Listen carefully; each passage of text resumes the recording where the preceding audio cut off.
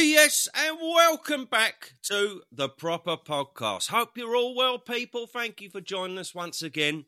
Hope you had a lovely Christmas and a lovely New Year. Won't be asking the boys if they had a lovely New Year because I'm fucking bored of asking people. But yes, we are back with a boxing bang. So, the big news, Anthony Joshua versus Francis Ngannou. Yes, we will be talking about that. We'll be talking about the past weekend's boxing, a little bit of O'Hara Davis and Captain Barbosa. He got absolutely fucking smashed. Virgil Ortiz, Frederick Lawson. A lot of controversy in that as well. And we'll also be talking about Callum Smith and Artur Beterbiev, or Beterbiev. Nobody knows how to fucking say his name, but we'll be talking about that and sprinkling in a little bit of boxing news in between. Now, boys, I want to get started by saying the podcast awards are in motion at the minute, and I think we do decent numbers on here, but we got snubbed, right? So that's making me think that there are some weak links among us, right? I can't be honest, boys. I think it's you two. I just do. So yeah, if I'm honest, you're both on your last legs. You clearly haven't been pulling your weight. I'll shape up. So yeah, don't worry, so I'll shape up. Shape up. You're on your final warning. So there we go. No, I'm joking. Fair play to all the boys who did get nominated for the podcast awards. We love you lot. You've got blinding podcasts. Who is, just out of interest, just before we start, Johnny B, who's your favourite podcast? Come on. I like the Fight Disciples. Fight I think Disciples. they were good listen. I mean, Kai put me onto them about 10 years ago, something like that. I was listening to them when podcast was like a new thing. Yeah, they've got to be right up there. Kaya? Yeah, I mean, for me, it's always been the Fight Disciples. They're just like a northern version of us, aren't they, I suppose? I suppose if you're up north, you can get a lot of their little funny things that they say. And if you're down south, you're going to get a lot of what we say. Just pick it up, the little tiny words that pop out here and there. But yeah, in terms of boxing content, knowledge, laughs, two mates down the pub, yeah, Fight Disciples have nailed it for me. So yeah, man, I like Fight Disciples a lot. I'm torn between Fight Disciples and Boxing News because I really like Andy Clark. I think he knows his stuff, that boy. I think he's brilliant. Great commentator as well.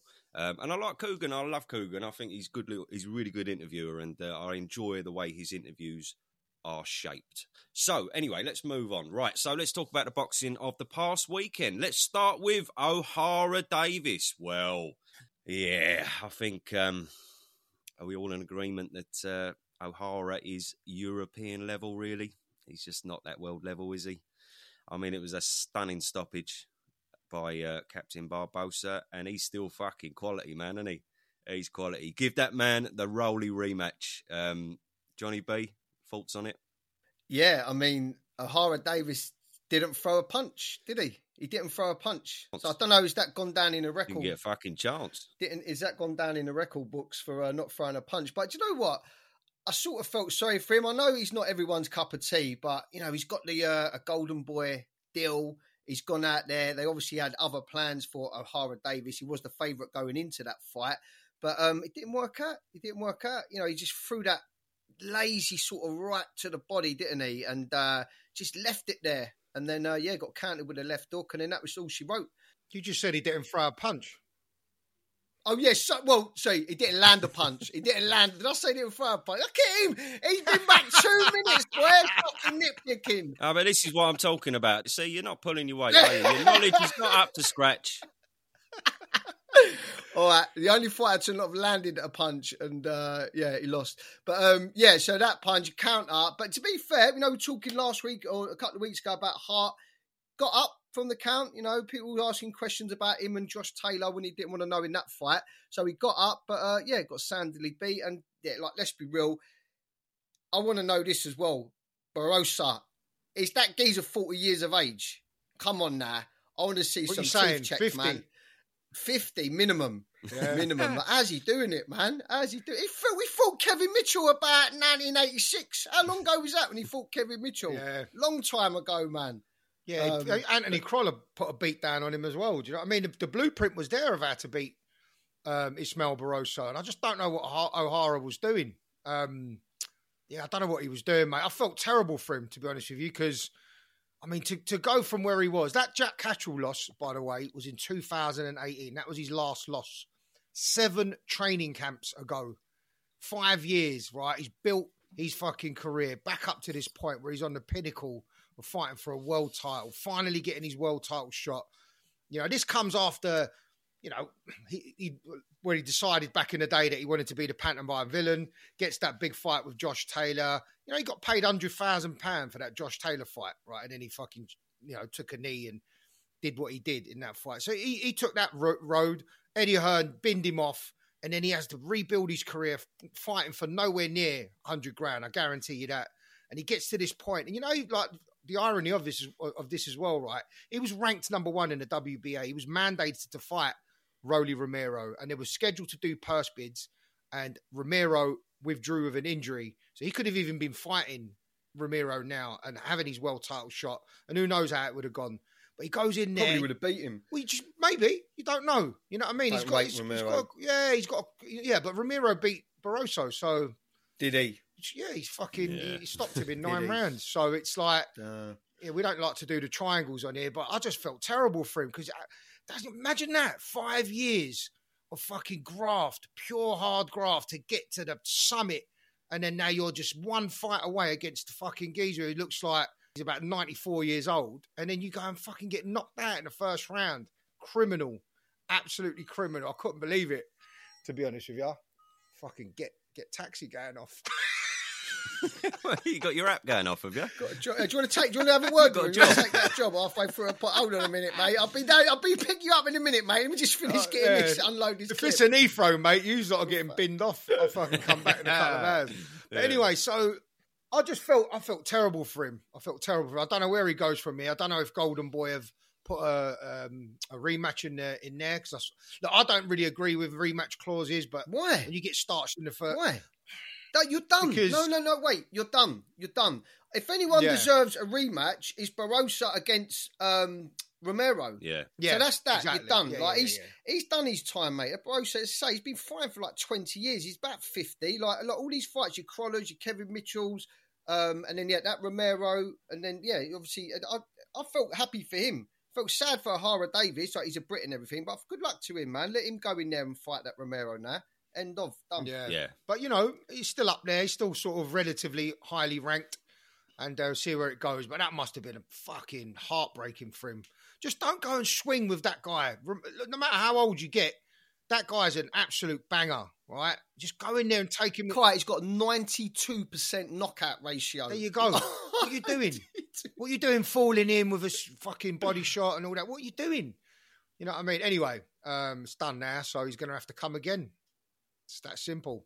Yeah, I've never seen enough from O'Hara to make me think he could last at that level. I'm not even sure if he beats Rowley, but Rowley and Barroso. I felt sorry for Barroso in that fight, so he fully deserves that rematch, and I hope he knocks him out. So moving on, Virgil Ortiz and Frederick Lawson. Right. So for the viewers, just before we got on the pod, I said looking forward to your take, Kaya, on the stoppage and then the news that preceded it. But you don't know the news that preceded it. So, no, I don't. First of all, Kyle, what did you think of the stoppage? Oh, the stoppage was early. It was early, but it was early for us fans watching it, I thought. I don't think Frederick Lawson thought it was early when he was in there. It's all good and well after the fucking corner go, start moaning about it. But he didn't want to know, mate. He was happy to be pulled out, trust me. I know a man when he's taking a beat down, looking at his face there, he was like, "Thank you, ref. Thank you." I reckon he could have hugged. I didn't see that at all.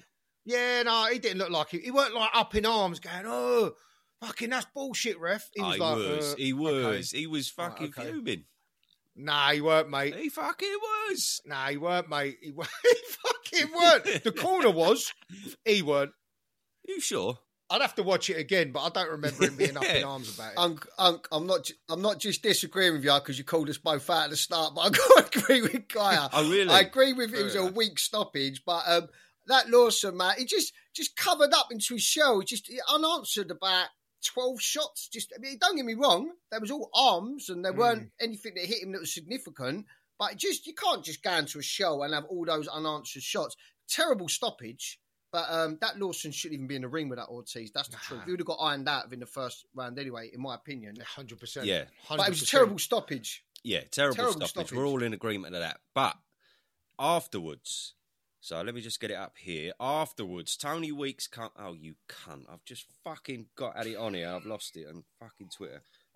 I've just got Twitter, right? I never use Twitter. I've only got it because you two send me stuff all the time, and my Twitter is just Joey Barton. Fucking hell, that cunt is fucking on one, isn't he? Jesus Christ. Well, he's the talk of the town, isn't he? I tell you what, all the porn on Twitter as well. I went on there. I let all the porn on there now. Fuck me, I didn't even know that. Fucking result. I'll fucking use that in future. Yeah, listen, little trick when you go on holiday, boys. Little trick when you go on holiday. You know, go in these hotels and they don't let you have porn on their Wi-Fi.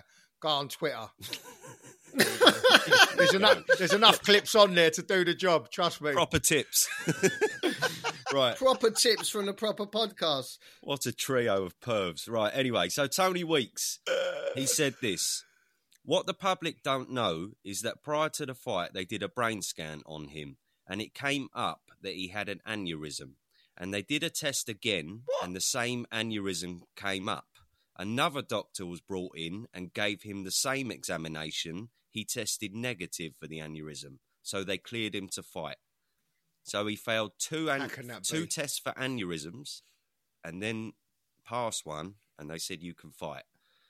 So now what do you think of the stoppage? Because Tony Weeks is saying that's why I did fucking hell. Shame on Oscar De La Hoya then. Yeah, that's it. Yeah. Oh, hold on. There's more to that.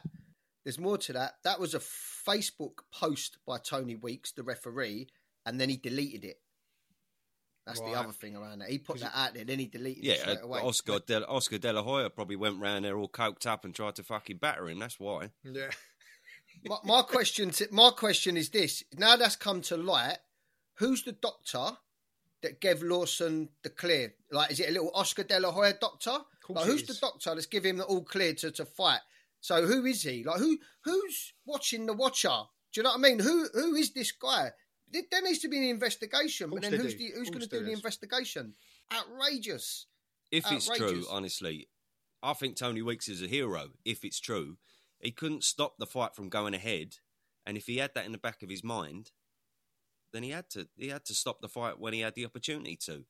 When a flurry of shots are going at the geezer, like, you've got to stop it, ain't you? But it's shame on everyone involved. Fucking shame on everyone involved. It may have got to the point Tony where... Weeks is in there taking a salary, though. You know, if he's that high and fucking mighty about it, don't even ref the fight. If you're that, you know, if you're going to start calling it out afterwards, don't even be in there reffing the fight, taking your purse for the fight as a referee. You say that, but he might have been the best person to ref that fight. Because I know he's had some dodgy stoppages in the past, but he may have been the best person to referee that fight because he had the care and attention for Lawson, and he knew what he was going in there.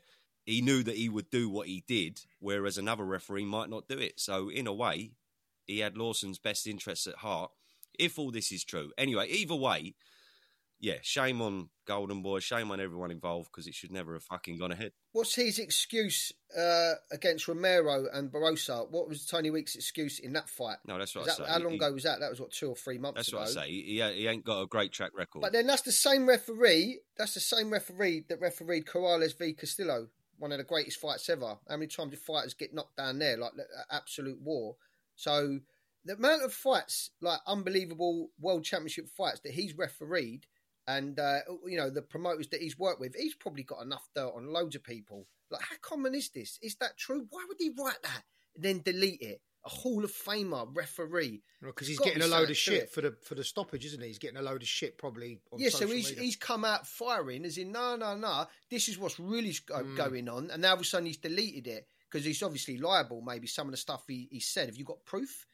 Because if you ain't, you could get brought to court, mate. John, sued. I reckon this goes on all the time, mate. Like, even Muhammad Ali, going back to when he went in there with Larry Holmes, you know, that fight that, you know, people don't like watching. That he wasn't fit to fight that fight, but some doctor passed him, some Las Vegas doctor, backstreet doctor passed him and gave him a license. He weren't supposed to fight. He was already showing signs of deterioration. So anything like that, there's going to be some dodgy little doctor down some alleyway somewhere that you can pay a load of money to, and he'll just clear it, won't he?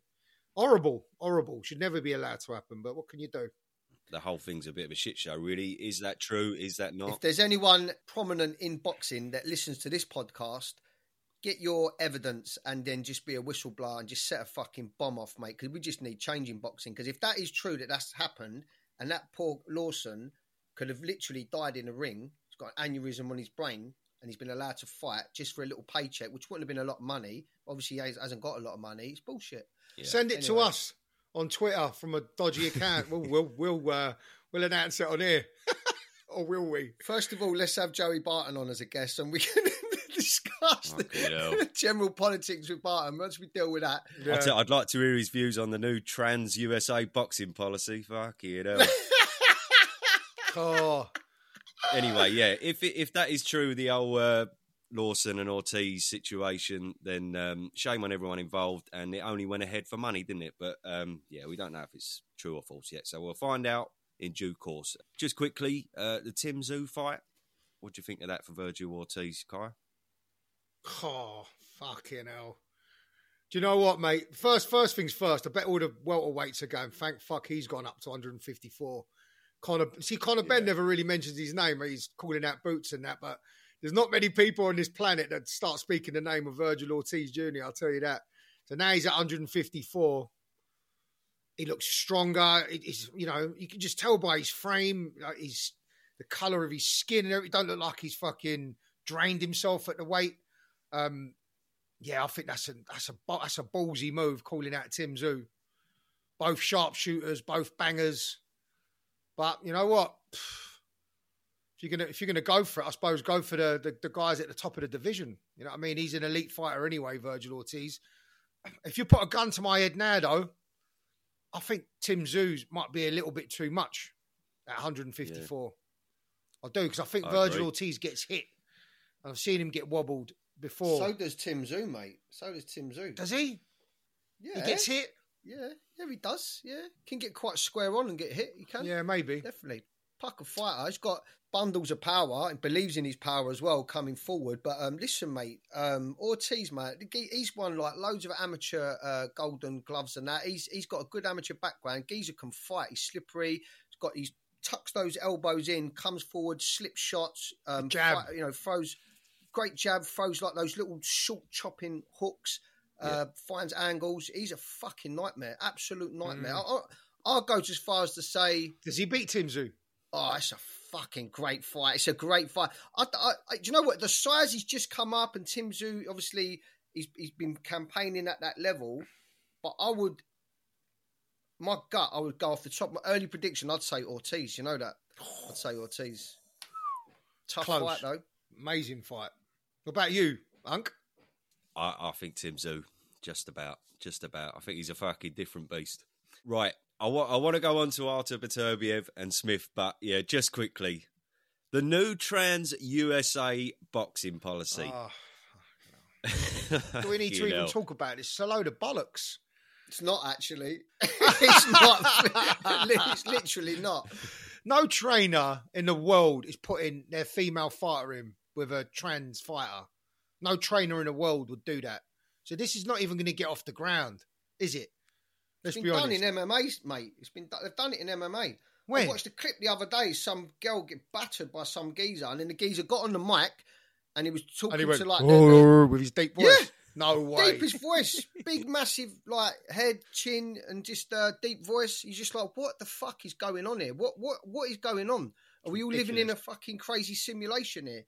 It's madness. My opinion on it is no. I don't even think we should be concern ourselves, it's just a boxing thing. This is an all sports thing.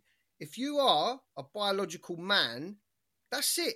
You can't just all of a sudden say, I'm transitioning to a female and go into female What about sports. the hormone levels and all that they're going on about? I don't give a shit about that. I don't know the why, but it's all about your bone density, the size of your body, the width of your shoulders, all this stuff. You've got that Leah Thomas, the swimmer, won all those events in America, like championships and all that, beating female Olympians, beating them by like 2 lengths, like in a pool. It's ridiculous. After people are cheering. And Weren't he bowling around in the change room with his Corey swinging around all over the gaff? I think he was. Yeah, it's madness. I think you're bang on though, Kai. I think the beauty of boxing is you do kind of get to choose who you go in there with. If you're playing football, if the women's football and you're playing football against another team and they've got what used to be a bloke on their team, you ain't really got a choice. You've still got to face that team. Same with swimming and the Olympics and all that. You've got to face who you're going up against because it's all done that way. With the boxing, you can pick and choose, cherry pick and whatnot. So I think you're right. What sane trainer is going to let his lady go in there with what used to be a bloke? It's not going to happen, is it? So, yeah, I think you're right. Do you know what, as well, that no one mentions? I haven't heard anyone with this take, right? It's just popped in my head.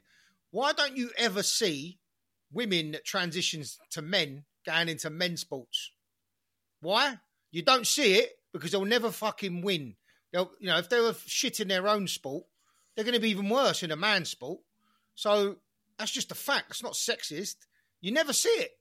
It's always the other way around, isn't it? Because they've taken advantage of their situation. That's what I think. I don't think, even if you want to be Miss World, didn't a man transition to a woman and win Miss World the other day? Fuck off. Hold on, mate. Hold on. Whoa. I've been to Thailand as a younger man, right? I've got to be honest. It is quite hard to distinguish. You're coming out with some shit today, man. Listen, mate, I saw Miss Koh Samui, who used to be a man. This was years and years ago. I went to fucking Thailand.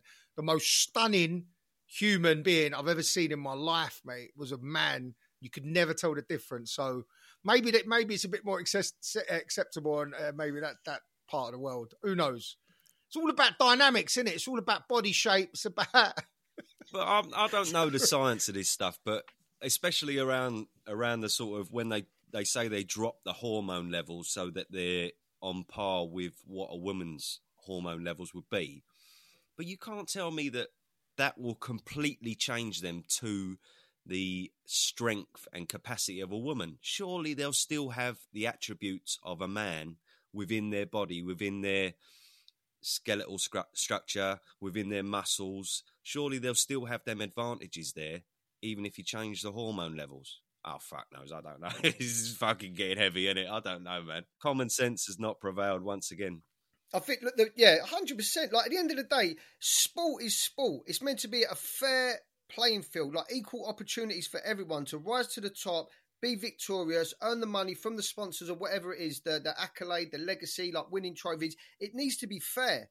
So as far as I can see, I've got 2 daughters. What's the point of me, getting them tennis coaches, bringing them to gymnastics, getting them into swimming, getting them into boxing, wherever it is, if I want them to achieve something in life. And a lot of people have, strong family around them that push them as youngsters to try and get them to the top. If when they do finally make it, some guy just turns around and says, oh, I'm going to be a woman now, and then all of a sudden decides to be a woman, enters the competition and beats your daughter. It's just not fair, is it? Do you know what I mean? It's all a phase in life, chaps. It ain't going to last, all this bollocks. All these pronouns and all this crap. It's not going to last. They're getting smaller and smaller, that group. I want to fucking identify as a cat. I want to walk down the road and identify as a fucking donkey or whatever. Do you know what I mean? It's all going to fucking go away in the next 5 to 10 years. No one's going to give a shit about it. And we're all going to go back to male, female and, transsexuals, I suppose, as well. But all this other shit is just, it's ridiculous. Having said all that, I've got to admit, boys, that I have always wanted to get in the boxing ring, but I have always never been brave enough to do it, really. But I am thinking of changing my name to Propetta and fighting a fat girl named Trudy, and I think I could fucking win. So, that may be on the horizon, so look out for that. Misfits, if you want to sanction that, I'll get the operation underway. So, moving on. Now, I'm so fucking excited for this fight. It's not often that I get up at 4 a.m. to watch a fight, but I am fucking getting up to watch this fight. Beterbiev versus Smith. So both boys have been very inactive. Smith only 1 fight since 2022 on the Usyk Joshua undercard. Beterbiev 1 fight last year, about 6 or 7 months before that as well. So a lot of inactivity. Beterbiev, 38 years old. In fact, I think he's 39 the week or 2 after the fight. So definitely pushing on. Callum Smith, we remember the Canelo fight. It was a very lackluster performance. But did Canelo take away his weapon? since then, Callum has looked very good. So, boys, let's get your thoughts on the fight. Johnny B, coming to you first. Beterbiev Smith, how do you see it going? I think this is a fight not to be missed. I think it will be a bloodbath. It's going to be an absolute war. Just look, the style, the way Beterbiev fights, he's just calculated. He comes forward. He's looking for a knockout. He believes in his power, and he's just got so many ways he can hit you on the left side, the right side, left hook, right over the top. Like every punch in the book, he has got. And and I say he can walk you down like he walked Yard down, and he got Yard out of there. We can talk about the Yard fight in a bit. He had to come through a few shots that Yard landed in that fight. A lot of people saying Beterbiev, the age is catching up with him now. He's 39, but he's, in the end, got Yard out of there. The Joe Smith Jr. fight was a bit of a different fight because he was on the back foot in that fight, and then he was sort of countering Joe Smith Jr. And then he dropped Joe Smith Jr. a couple of times and got him out of there. So those two fights, recent fights, there's two styles that he's fought. One off the back foot, one off the front foot. And you go and look at Callum Smith, amazing fighter. He's got, the height, the reach advantage on Beterbiev, amazing jab. He's great up close. He's got really good body shots. And he knows his way around the ring. He's got a good ring IQ. Now, before this fight, I might look at him and think, do you know what? Like Callum Smith, could see this fight going to points. Like I feel like he's a tough guy, he's big, strong, and I feel like, with the age of Beterbiev. But then I was thinking about it, right? And I was thinking, see that Canelo fight that Callum Smith had? I feel like in everything that Callum Smith has achieved in his career, right? World champion, the Muhammad Ali trophy and all that, like some of the fighters that he's beat, I think when he puts his head on a pillow at night, I genuinely believe he has restless nights, because I think that he thinks that everyone knows, all the hardcore fans, that when it came to the top and you went out there and fought Canelo, you didn't die on your sword, right? You just jabbed around, happy to get to the end. And it was a little bit of a poor performance. And when you look at his younger brother, Liam Smith, or his smaller brother, should I say, he went out there against Canelo, put in a good performance, won a few rounds, made Canelo make a few adjustments in the fight. It was quite a good fight, the Liam Smith fight. And then he got dropped, went out on his sword. Billy Joe Saunders went out on his sword. John Ryder went out on his sword. Then you look at Callum Smith, you're like, eh. So now I'm looking at this fight, I'm thinking to myself, do you know what? Callum Smith is going to go for broke in this fight. Yep. If he doesn't, I don't think he wants all the fans saying, you're that guy. That when it comes to it and there's the heat, you don't go out on your sword and you sort of bottle it, and you just do what you can to manoeuvre yourself away from power and pain and get to the 12th round, right? You're speaking so sense, I think boy. He's going to have to go for it in this fight. You're speaking sense, Johnny. I've got more to say, but I'll throw it over. Johnny, you've saved your job today. You was on your final warning, but I'm giving you 2 final warnings now. That was brilliant, that. Well done. Kaya, you're on your last legs, bruv. I've got to be honest with you, mate. I don't agree with anything John just said. I said my name's Johnny B. Here go, that's bollocks. When you say die on your sword, what do you mean? What do you mean? What, he's got to go out there and get knocked out? Is that what you mean? Take a fucking risk, mate. Like what Yard did. Yeah. Take a risk. Sometimes you got to get in there, throw off. Let your hands go. Let your right hand go. Take a fucking risk. His left arm was non-existent in that fight. His bicep fucking swelled up like a watermelon. It just couldn't use his left arm, and that was due to Canelo's brilliance. So, How about the right arm? How about you're going to start opening up and fighting Canelo with one hand? This is your moment against Canelo.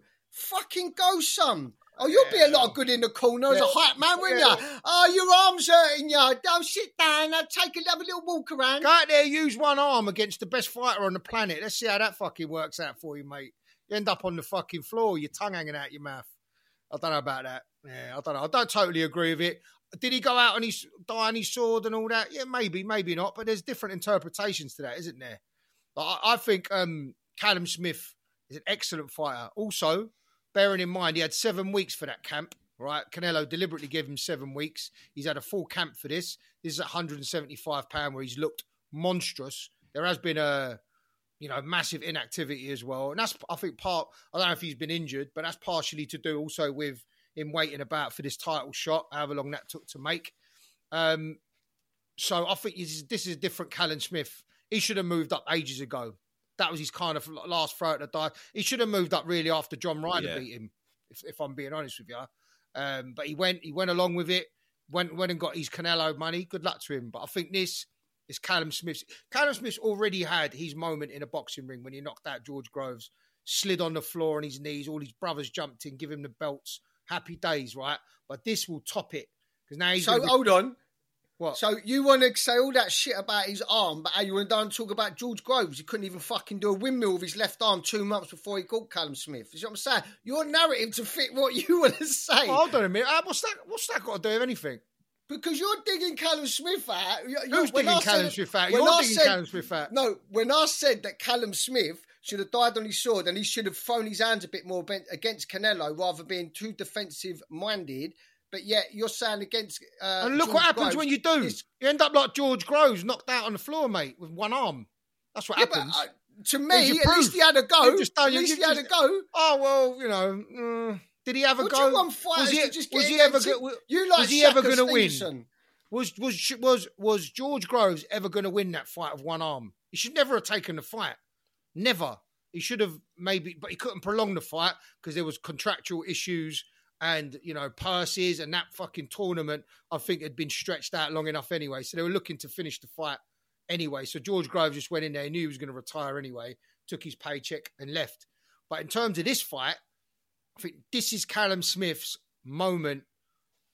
As I say, he's already had a moment in the ring, but I think this will top that moment because he'll become a 2-weight world champion, because I'm picking him to stop Beterbiev within 6 rounds. I think he's going to go off. I think it's going to be I think it's going to be a shootout, boys. Body shot. When I saw the Anthony Yard fight, I saw enough in that fight to know that Beterbiev will slow down. He will. So as long as Callum don't do anything stupid like O'Hara Davis just did, right? Callum Smith has got the power to clean you out of one shot. Look what happened with Lenin Castillo. I know this is Beterbiev, but look what he did to Bordelik, right, as well. Yeah. He's powerful. He's a different animal at this weight. And when he catches Beterbiev, and he will, right, and it will be a straight shot from range because he's got the range, right? I don't think it will be something in close like a body shot or anything like that. When he catches him and gets him going backwards, Callum will jump on him, and he's a very good finisher, right, as well. And I feel like he's a lot cleaner in his work than Anthony Yard. Anthony Yard's a bit messy. You know, I think maybe you can put that lack of amateur pedigree down to that. You know, he's learned on the job. But Callum Smith is an excellent technical fighter defensively as well. When he's throwing his shots, the other hand is always protecting the other side of the face. You know what I mean? He's really good in close as well. Really good at doing that. A bit too good at doing that against Canelo. Oh, easy now, look. Okay, now. Look. So what, you're over... Because he's not many people mention Callum Smith's right hand, his backhand, and he's finished enough people with that. So when you're saying the backhand, yeah? I think it will be the backhand, straight down the pipe, and I don't think he'll smother his work, and I think it will be just straight shots, and I think the referee will either jump in or he will knock him out cold. Honestly believe it. Ooh. Interesting. Johnny, did you go Callum Smith then as well? No, I'm going Beterbiev. Oh, I was going to say, going to the opposite one as me. Like I rate Callum Smith. I really do. I think he's a good fighter. He's been a bit inactive in his career, and I think he's wanted some of the fights, hasn't he? In the past, I think he wanted the DeGale fight. I think he wanted the George Groves fight when George Groves was more in his prime. Made it weren't coming off the back of a bad injury, so it's not his fault. I think he is a classy fighter. I agree with literally a lot of what Kai's saying, but I just think Beterbiev's that guy, man. Those Dagestanis, they're just built from a different stuff, and I just think that he's got too many ways that he can beat you. I think he can hold a shot, he can take a shot. I've never seen a fighter in all my life that can generate so much power from their guard, throwing a punch from his guard. When you throw a punch, the power comes from the floor, your hip, the way you twist your hip into it. If you're throwing a right, the way you just twist that hip, your shoulder, you come across, same with your left hook, like when you're whipping shots in. It's like he don't even move his hips. He just seems to be able to generate power from his guard and just throw them up.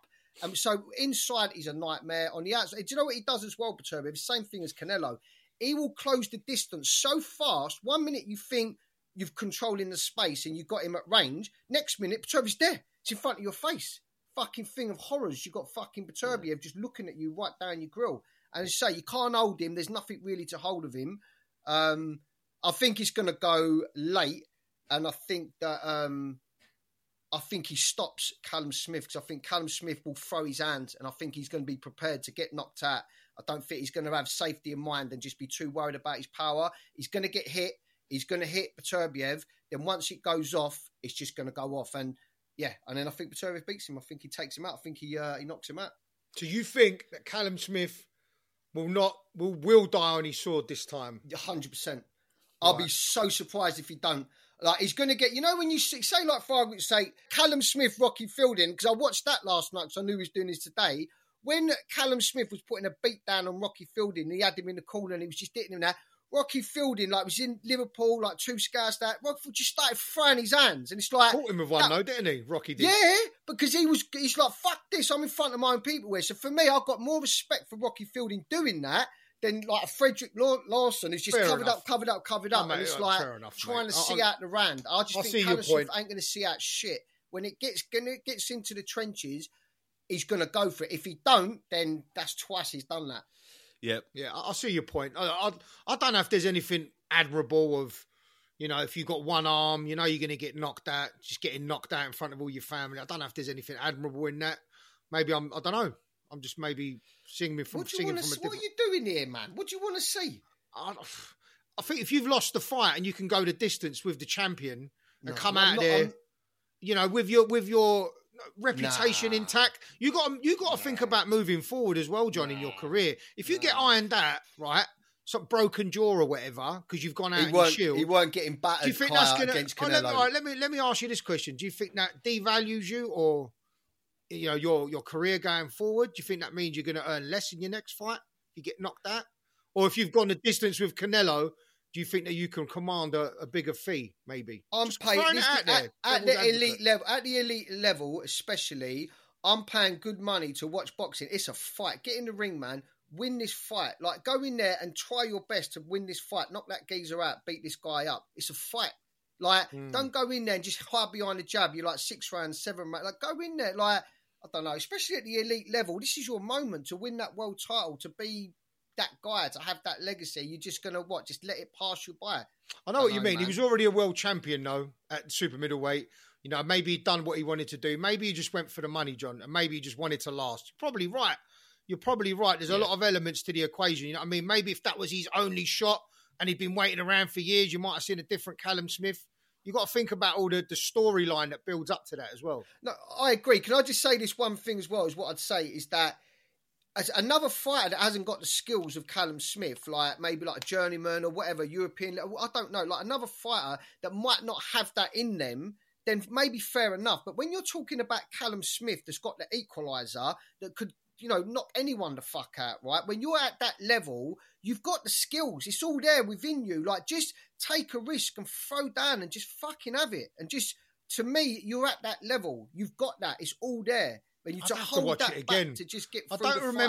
I don't remember the fight like you're making it sound like he just fucking ran around the ring. I don't think it was that bad. No, it weren't a running around the ring. He could have done more. He could have thrown his hands a bit more. It's like talking about like, yeah, I don't know. Go and watch it again. I agree, but I think Canelo took away his secret weapon, and Canelo's a genius. He knew if he could take that left hand away, Callum was a bit fucked. And I think once he took that away, Callum was basically surviving. I think he never shows it, but I think he was really hurt through his arm.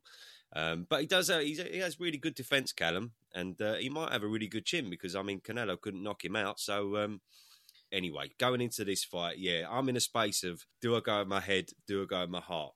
Now, I think there could be a very, very good chance that we'll see a bit of age with Beterbiev here. Not just age, but the fact that he has been so inactive. I know Callum's been inactive as well, but Beterbiev has been inactive in the sense that he's had that jaw injury as well. You can't be sparring when you got a jaw injury, can you? How much work was he doing in that time? He's had a bit of time off there. So ultimately, I don't think we'll see a 100% Beterbiev. I think we'll see a sort of 75-80% Beterbiev. Callum Smith, he's looked fantastic since he went up to this weight. And as I say, he's got a very good chin. And that left hook counter is going to be the one thing that could win him the fight.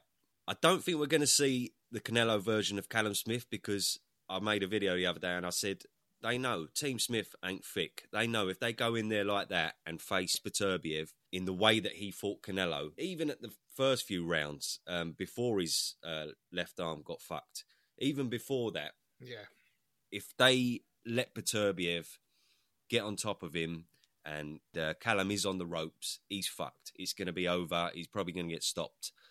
I can't see in a million years he's going to fight like that. He's going to go in there, and I think he's going to go for broke. And I think you said it a minute ago, Kai. He won't want that hanging over him, that Canelo performance and this Beterbiev performance being the same at the top level. So I think he's going to go in there. I think it's going to be an absolute fucking war, bloodbath. I think he's going to catch him with quite a lot, really, Callum. He may even put him down. I can see that because I don't think he's going to be 100% Beterbiev. But my heart wants Callum, but I've got to go with my head and say I just think Beterbiev is going to be that little bit too much for him. He's just so hard to knock out, and so strong. And I think, whereas it will be a war for the most part, I think in the last few rounds he may get Callum on them ropes a little bit more, and I think that's going to be the defining factor. So I'm going to go for a decision win for Beterbiev because I just think he'll have a little bit too much. Cool. A little bit too much. So Johnny B, you got Beterbiev stoppage. Uncle, you got Beterbiev decision, and I've got Callum Smith knockout. Well, one of us are going to look like a fucking cunt, aren't we? I've only got Beterbiev decision because Callum's clearly got good defence and he's clearly got a decent chin. So I think he can last it. But I say I think he'll have a war. I think it will be a war, but I think Beterbiev will win the war in the later rounds. And that's where I'm going. Gosh, violence though, this fight, innit? Has anyone tested Callum Smith's chin? I mean, I don't remember Ryder really rocking him. I don't remember Grove. Canelo did a bit. Him flush, Canelo did a bit. A few uppercuts. Yeah. I can't remember it. I don't feel like, he's got a good chin, man. He's got a good defence, Callum Smith. I just off the top of my head, when I think of the Ryder fight, when I think of the Canelo fight, the Groves fight, none of them were wars. If you look at Beterbiev, he can have a war, Callum. Yeah, but what I'm saying is, like you're saying about age, he's 39, Callum Smith's 33, right? So sometimes you look into two fighters, you're like, how many rounds have you done? Like, have you, too many wars, too many sparring, too much sparring. But that fight that Beterbiev had with Grostic, the Ukrainian fight, he retired that guy. That guy just beat Adonis Stevenson, right? And that was a fucking war, absolute war. Remember that fight against Marcus Brown? He had the big cut on his head, all the blood coming down, all that. Bashed the fuck out. He had of to Marcus make Brown. adjustments in that fight. The way he finished that Marcus Brown, slippery southpaw, fucking to the body, just ended up targeting the body towards the end, took him out. It felt like a war where he had the big cut on his head, whatever. The yard fight, took a bit of damage in the yard fight. So I feel like he's had more battles than what Callum Smith has had.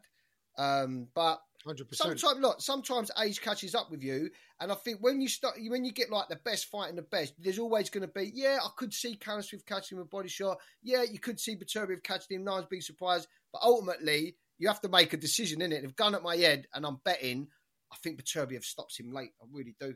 The defining factor is once they get in the ring and you see the first few rounds with Beterbiev, we'll know, because if Beterbiev goes in there and he's not showing any signs of inactivity, age, he's still got all his faculties there.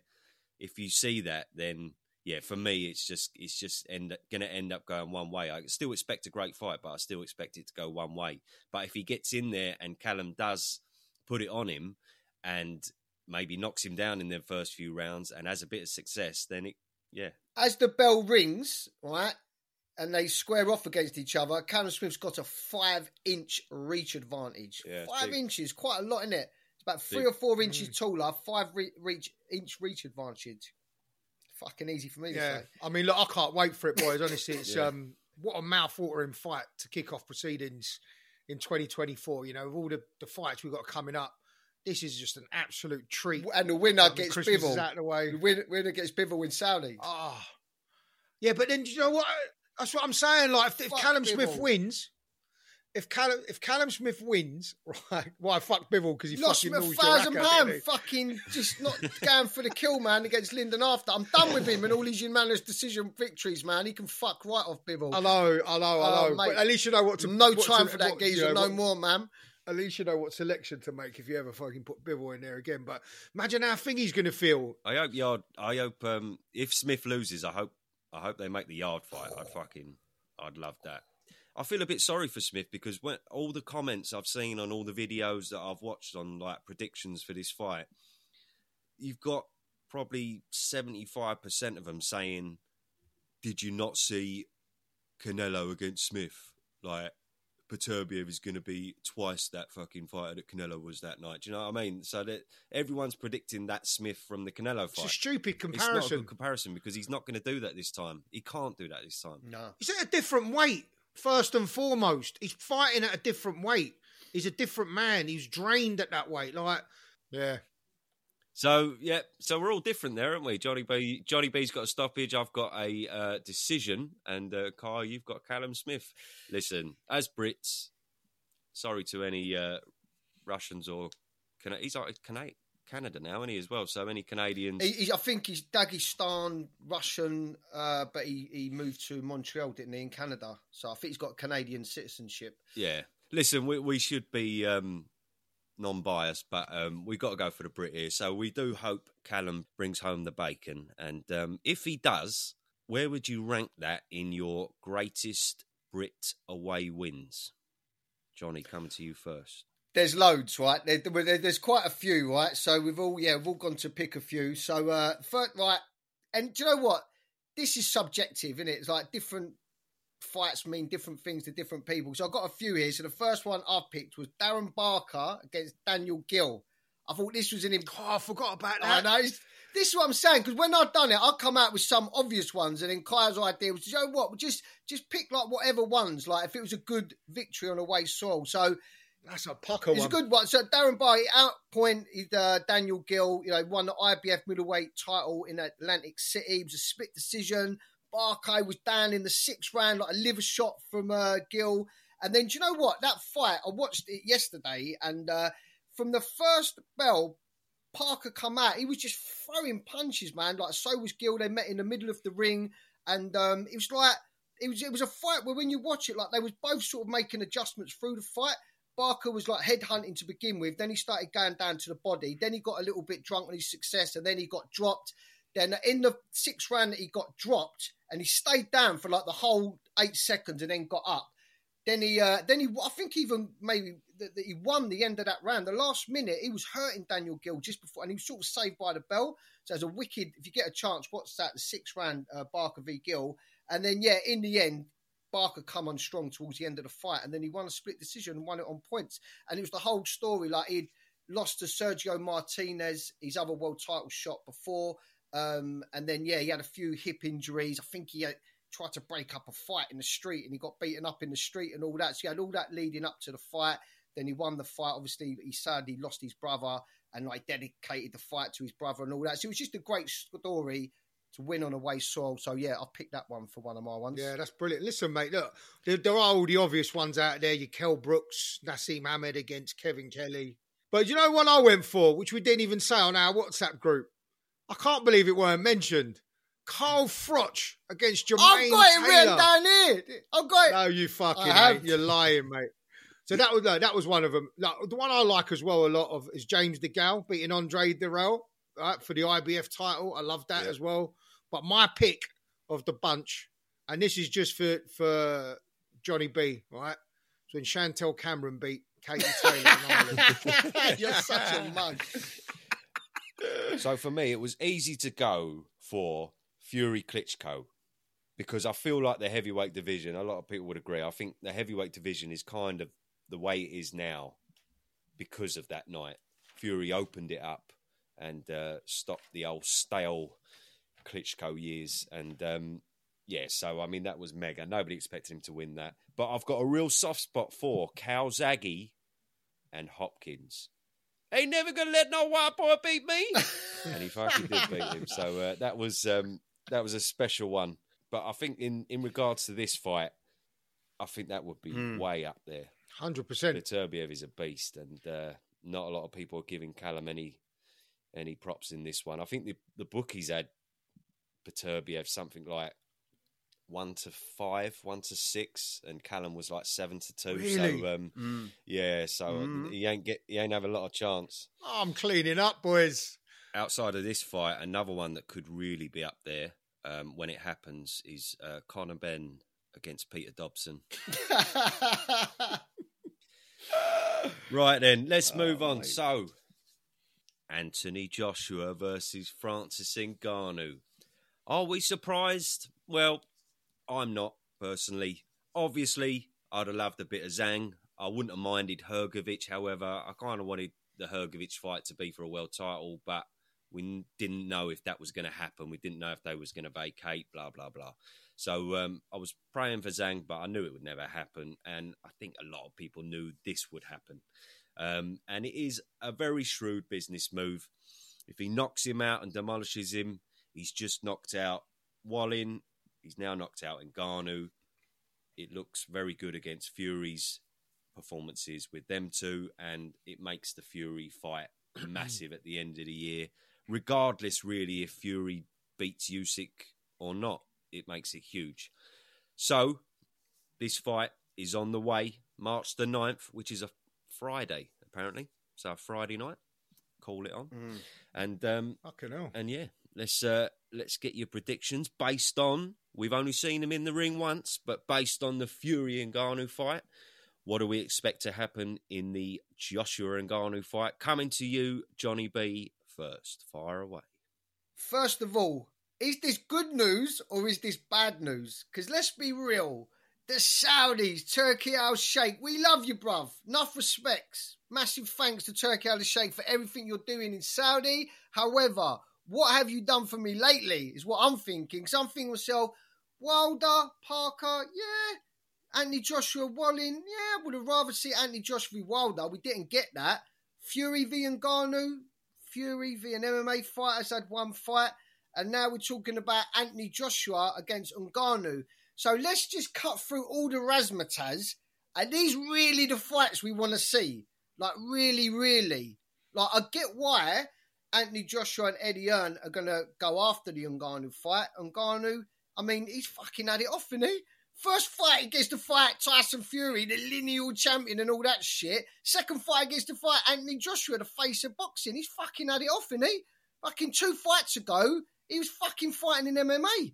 Madness. So I ain't sure, am I 100% all on board with this? This is what I'm saying. So I'm going to look at Anthony Joshua now and I'm going to say this. You lost twice to Usyk. I agree. The second fight against Usyk, much better performance than the... Hello, Turkey. Yeah, no, I'm sorry about what he said there. Don't listen to him, bruv. You're doing a fucking blinding job, honestly. I've told him he's on his last warning because we didn't get in the podcast award. So this is it, mate. Don't worry. Don't listen to him. He's out. All right. He's a goner. All right, bruv. You carry on as you are. I love you, Turkey. And I was a bit jealous to see Frank holding your hand the other day. So I'd like to be holding your hand next time myself. Love you. Good night. Oh, mate. Watch what you're saying around the double turkey, bruv. Right. So all I'm saying is this, right? Is that since he's been back, we've had Jermaine Franklin, right? Not on AJ's level. We've had Helenius. We've had Otto Wallin. And now we're going to get Ngannou. That's 4 fights. We're talking about Anthony Joshua, elite boxing, right? So all I want to see is the best fight, the best. But for the last 4 fights, I'm not seeing that in Anthony Joshua. But I'm on board because I love you, Turkey Al-Sheikh, right? I love you. I love the Saudis. I love what they're doing. And I agree, I'm on board with the vision. Because this is potentially a narrative fight. Because if Anthony Joshua goes in there and he knocks out Ngannou, no matter if Tyson Fury beats Usyk, Tyson Fury can't just say you're a pumped-up bodybuilder to Anthony Joshua. Because Joshua can turn around and say, I knocked out Otto Wallin, who you had a life and death with, yeah? The fight should have been stopped. I went in there and I knocked out Ngannou, who everyone thought beat you. So I don't give a fuck you beat Usyk. If you all of the top fighters fight each other, some will win, some will lose. Do you want to fight, yay or nay? And everyone will get behind Anthony Joshua. So I agree, it's a great narrative fight. But come on, man. Come on. I want to see the best boxers fight the best boxers, no? Yeah, but John, you're blaming the wrong person, man. Blame Wilder. Wilder's fucked it all up, ain't he? Let's be honest. Yep.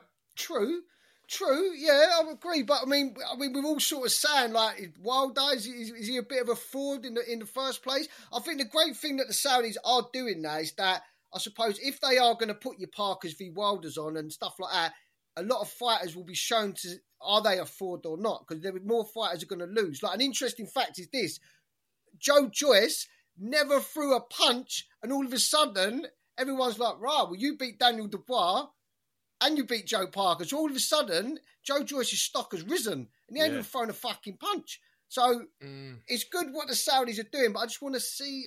I totally agree. But what were they supposed to do? Because they was never going to fight Zhang, right? It was never going to happen. It's too much of a risk. Why? Right, now listen. Because in a business sense, when you've got the prospect of the Fury fight at the end of the year, you don't want to go in there and lose to Zhang. As boxing fans, obviously, we all want to see Zhang, right? But after Wilder lost, they weren't going to fight Zhang. Who was they going to fight? Parker? Is that an end of Riyadh season fight? Is that's supposed to... This March the 9th is essentially supposed to be their biggest fight, biggest moment of the year, the end of the Riyadh season. It's like the closing ceremony for the Olympics. So Joshua versus Parker... Does that get everyone's nuts fucking flowing? Not really. But shouldn't it be on merit? When you watch a fight, shouldn't it be on merit? Like, what have you done for me? Like, why is Ngannou just knocked Fury on his ass, John? Who? Didn't he just Ngannou? Everyone's saying Ngannou. What, you don't think Zhang has done more in boxing than Ngannou to deserve a shot at Anthony Joshua? Yeah, but you're saying, what have you done for me lately? When you're saying, what have you done for me lately? Francis Ngannou has done a lot for you lately. No? Is he not?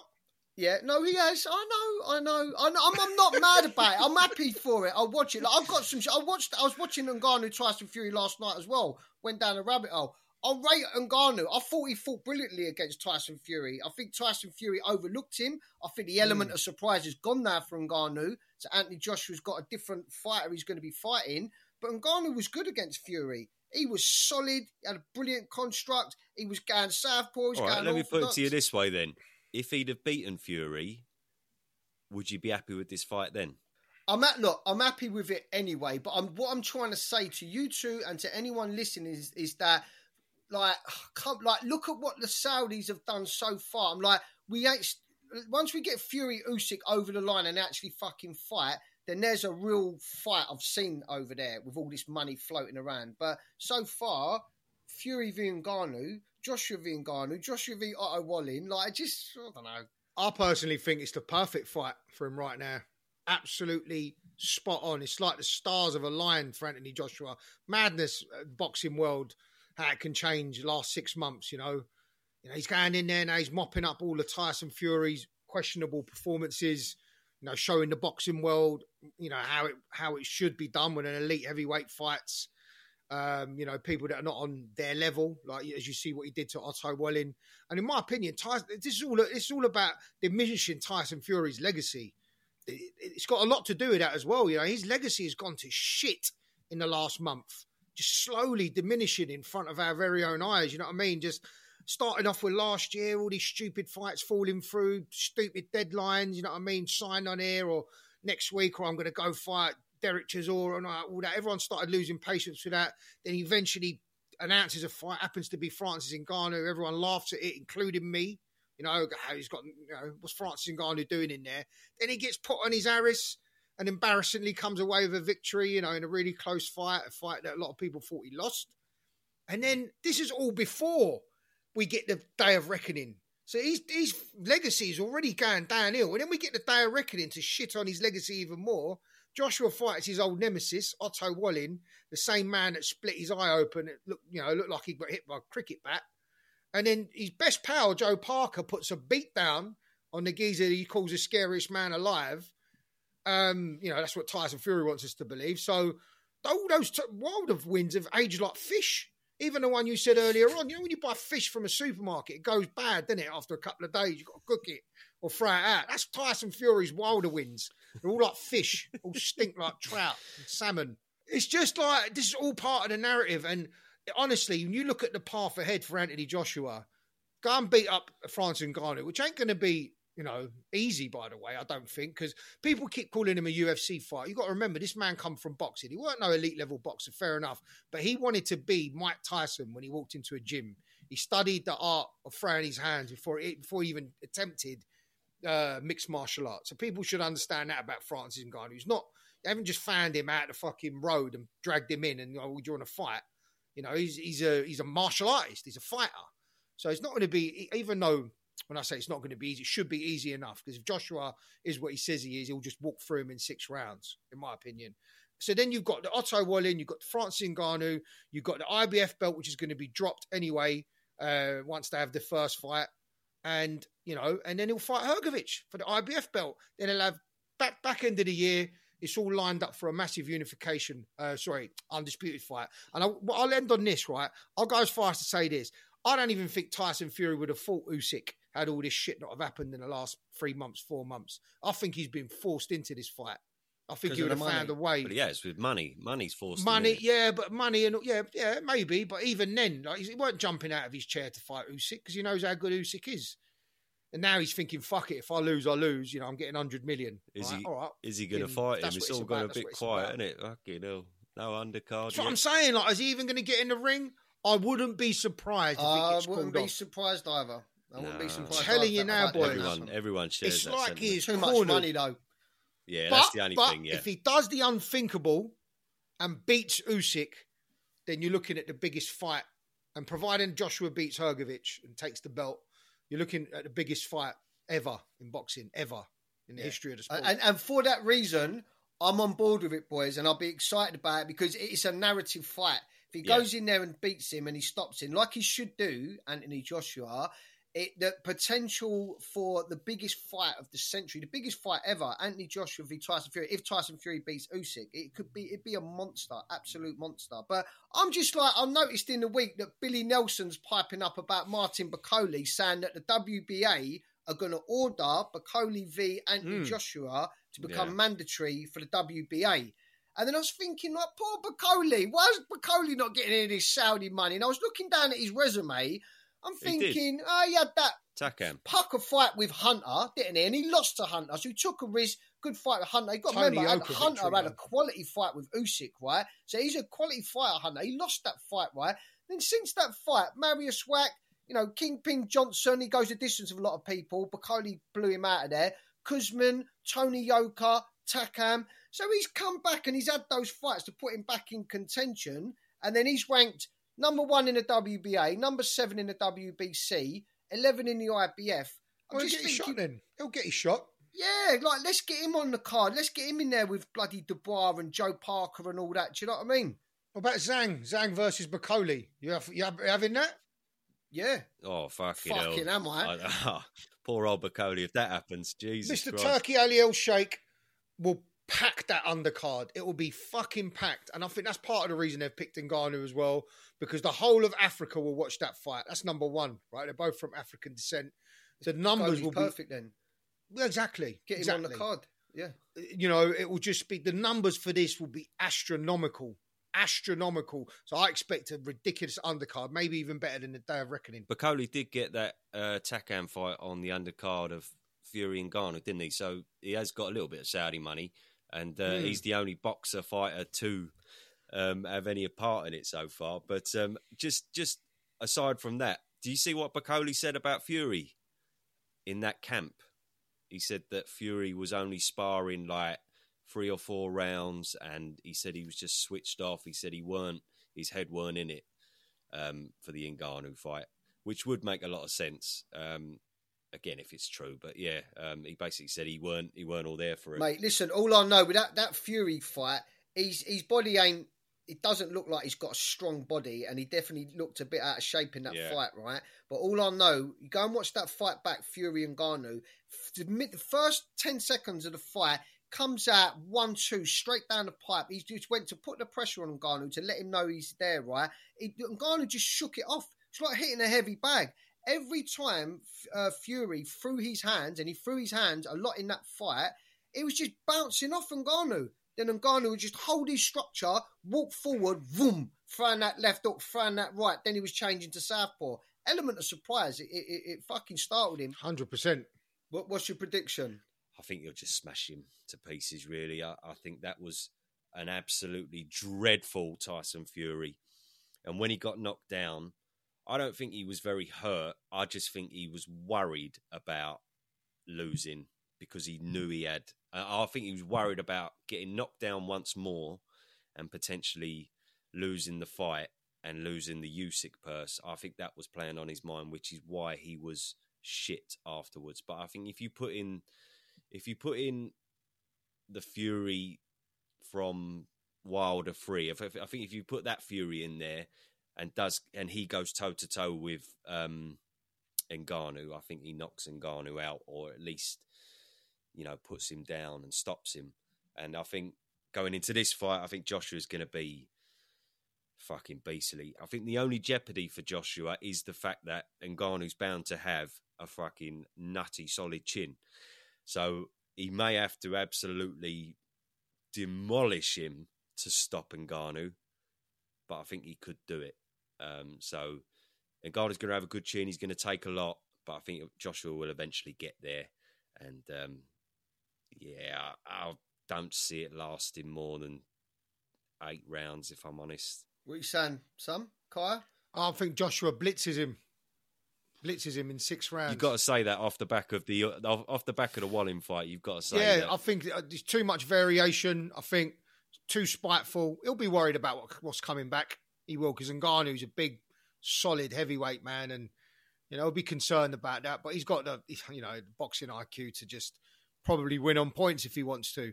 But I think it's all about making a statement now, and I don't think Ngannou will be able to live up to it. So yeah. We'll do loads of pieces on this closer to the time, I imagine.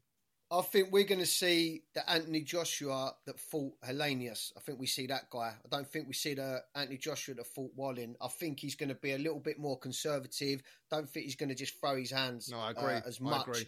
I think he's just going to... Because I think, even if he wins every round, just puts a masterclass on him and he don't get him out of there, you can still dine out on that.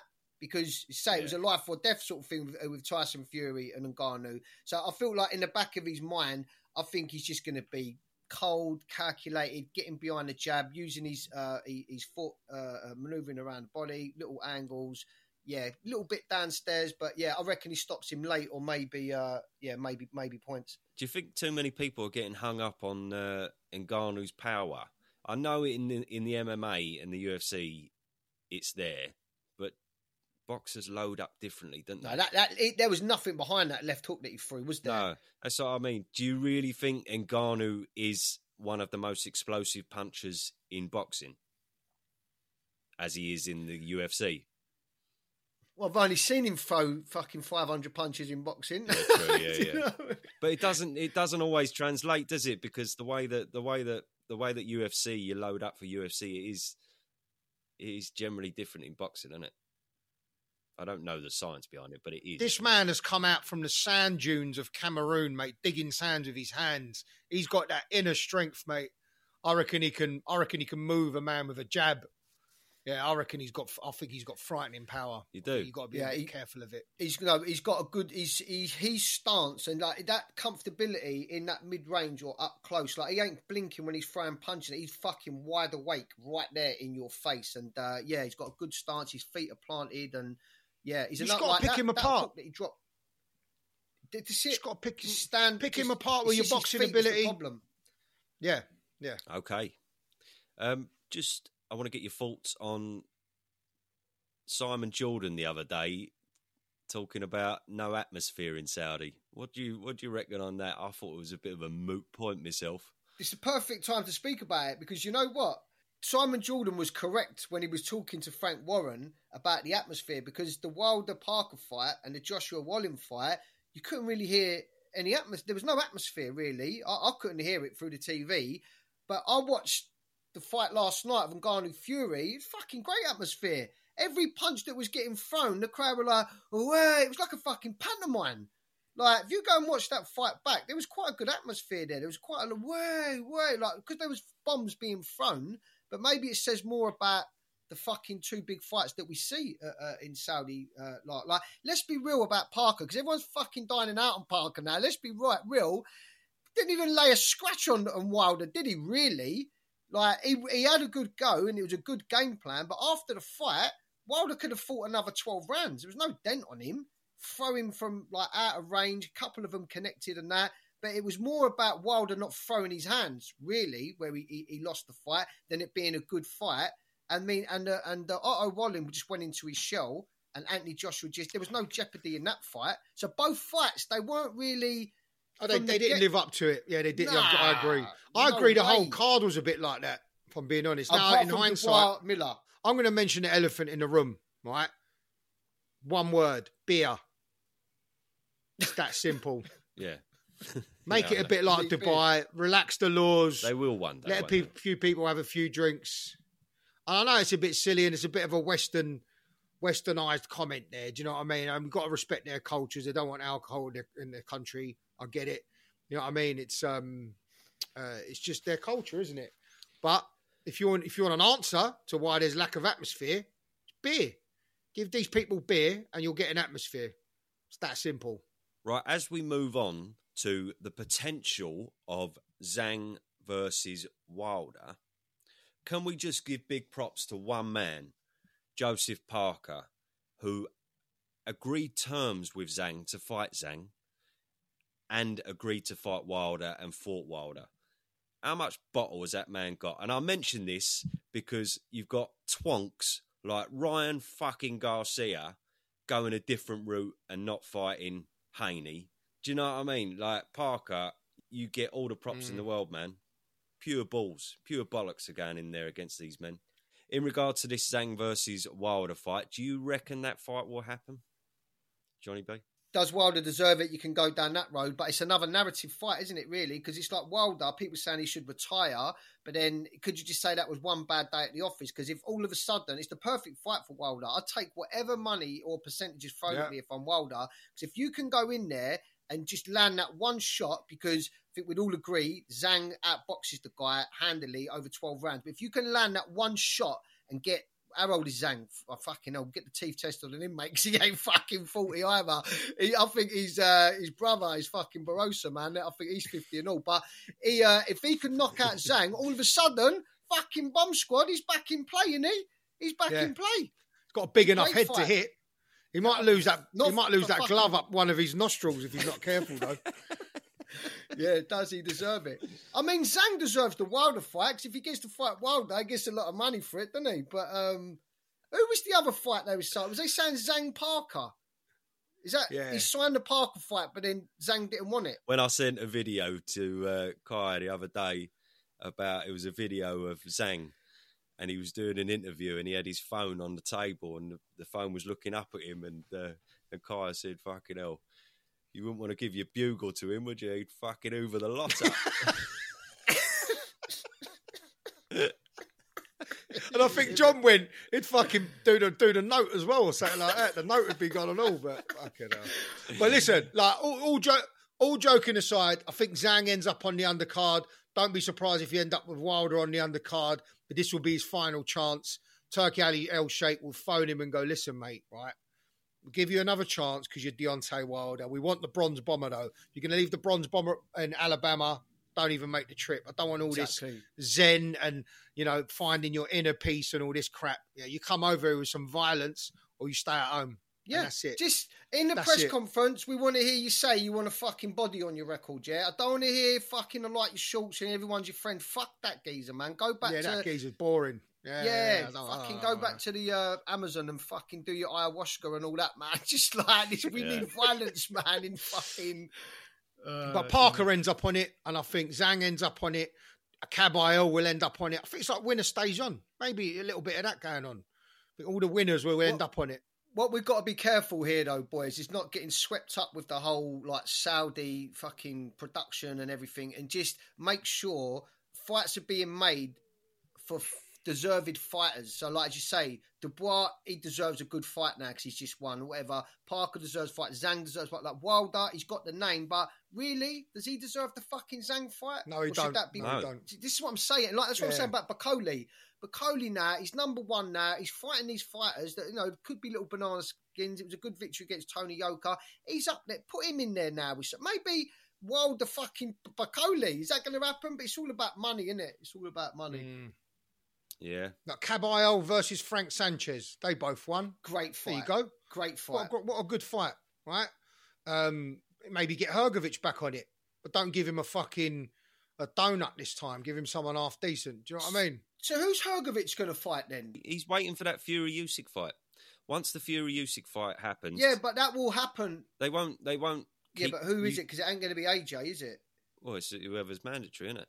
It might be AJ. Why would it not be AJ? Because Hrgovic doesn't fight in March, and AJ beats Ngannou, then the belt gets stripped from the winner of Fury Usyk. You'll have to wait another 4 months, though. Yeah, it's going to be a good 6 or 7 months, but I wouldn't be surprised. You don't think he'll fight in between? Well, the Maury rematch. Yeah, interesting time. So I'm buzzing for either of them fights, actually. Zhang versus Parker or Zhang versus Wilder. I want Zhang versus Wilder for obvious reasons. So just very quickly, predictions on that fight if it were to happen. Zhang versus Wilder, Kaya? Zhang sends him into the shadow realm. John? Zhang all day. Yeah, Zhang. And me. Zhang by fucking miles. I think that is the worst fight for fucking Wilder. I think he could not pick a worse fight. A southpaw who hits as hard as Zhang does, who has got a phenomenal chin. How about Joe Joyce? What's happening with Joe Joyce? Yeah, well, he's got a fight in March, and I don't know who it's going to be against. It's not going to be anyone of note. But after that, yeah, hopefully after that, he should be featured potentially in the next Riyadh season, really, I'd imagine.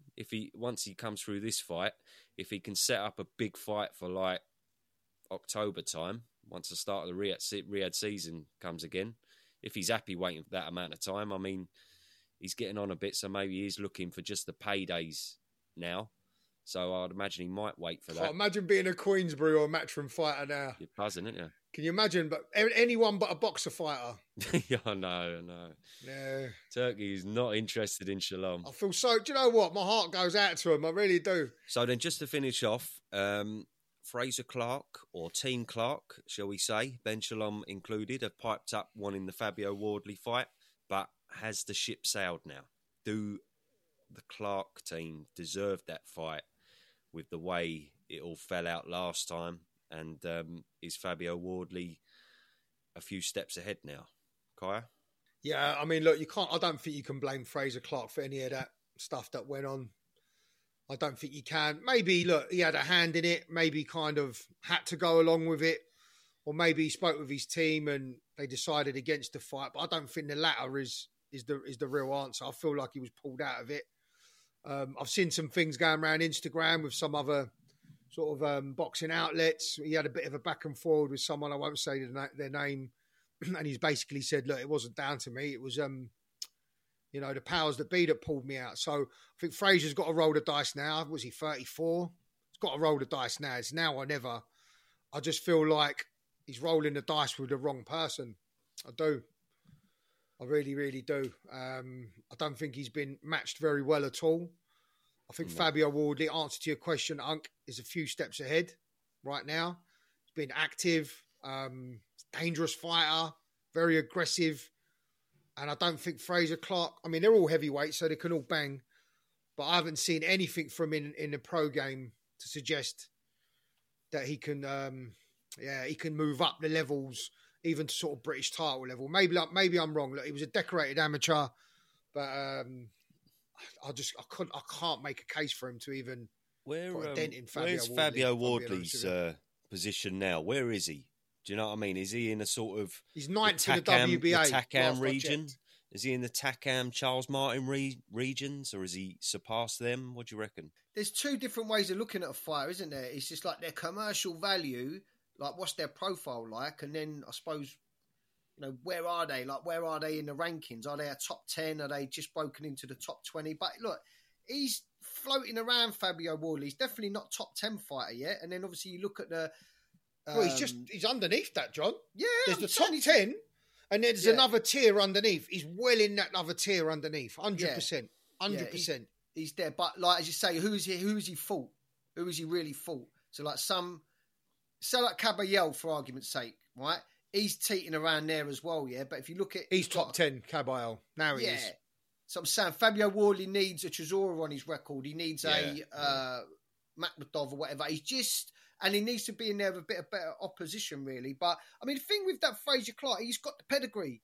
He's being a part of that GB setup. Like, the thousands of rounds and, fights he's had as an amateur, that will stand him in good stead getting in the ring with Wardley. So if Wardley, throws a few shots and he can't get Clark out of there, that could be an interesting fight as the fight goes on. But I just think to myself, Ben Shalom, you might have missed the boat here, mate, because all of a sudden now, Fabio Wardley's profile's gone through the roof. You look at some of the numbers he does on social media.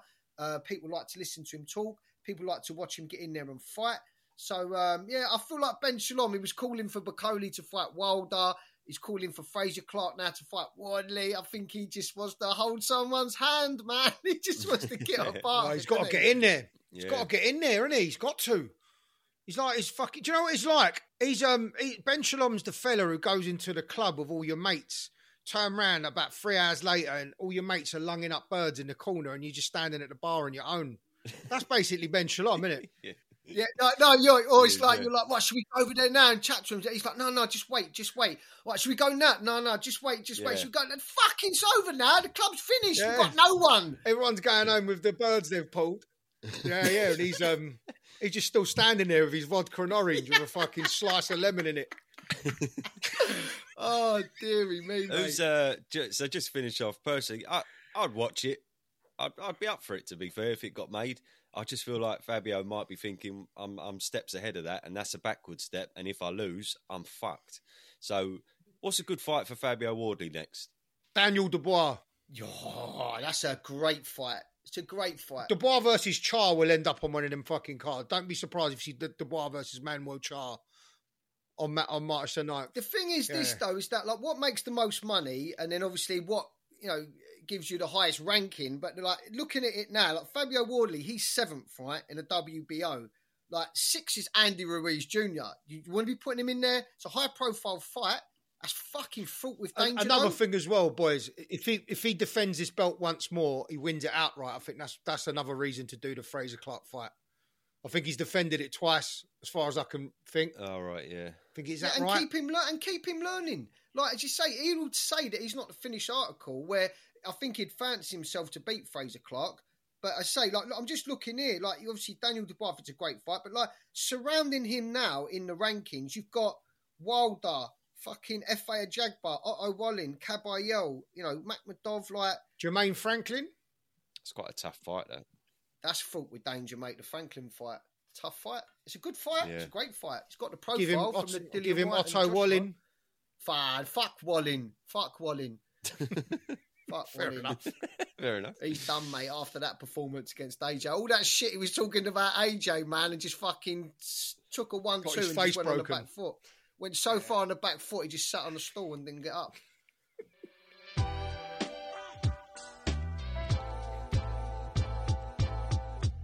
So, yes, I think that just about covers it. AJ and Ngannou in the pipeline. Artur Beterbiev and Smith this weekend is going to be very exciting. Good luck to Smith. He shall be up against it, but there's no reason that he can't bring home the bacon. Thank you, everyone, for listening. And, yes, we shall see you all next week. And lots of love. Peace out for now. Thank you, chaps. Bye-bye.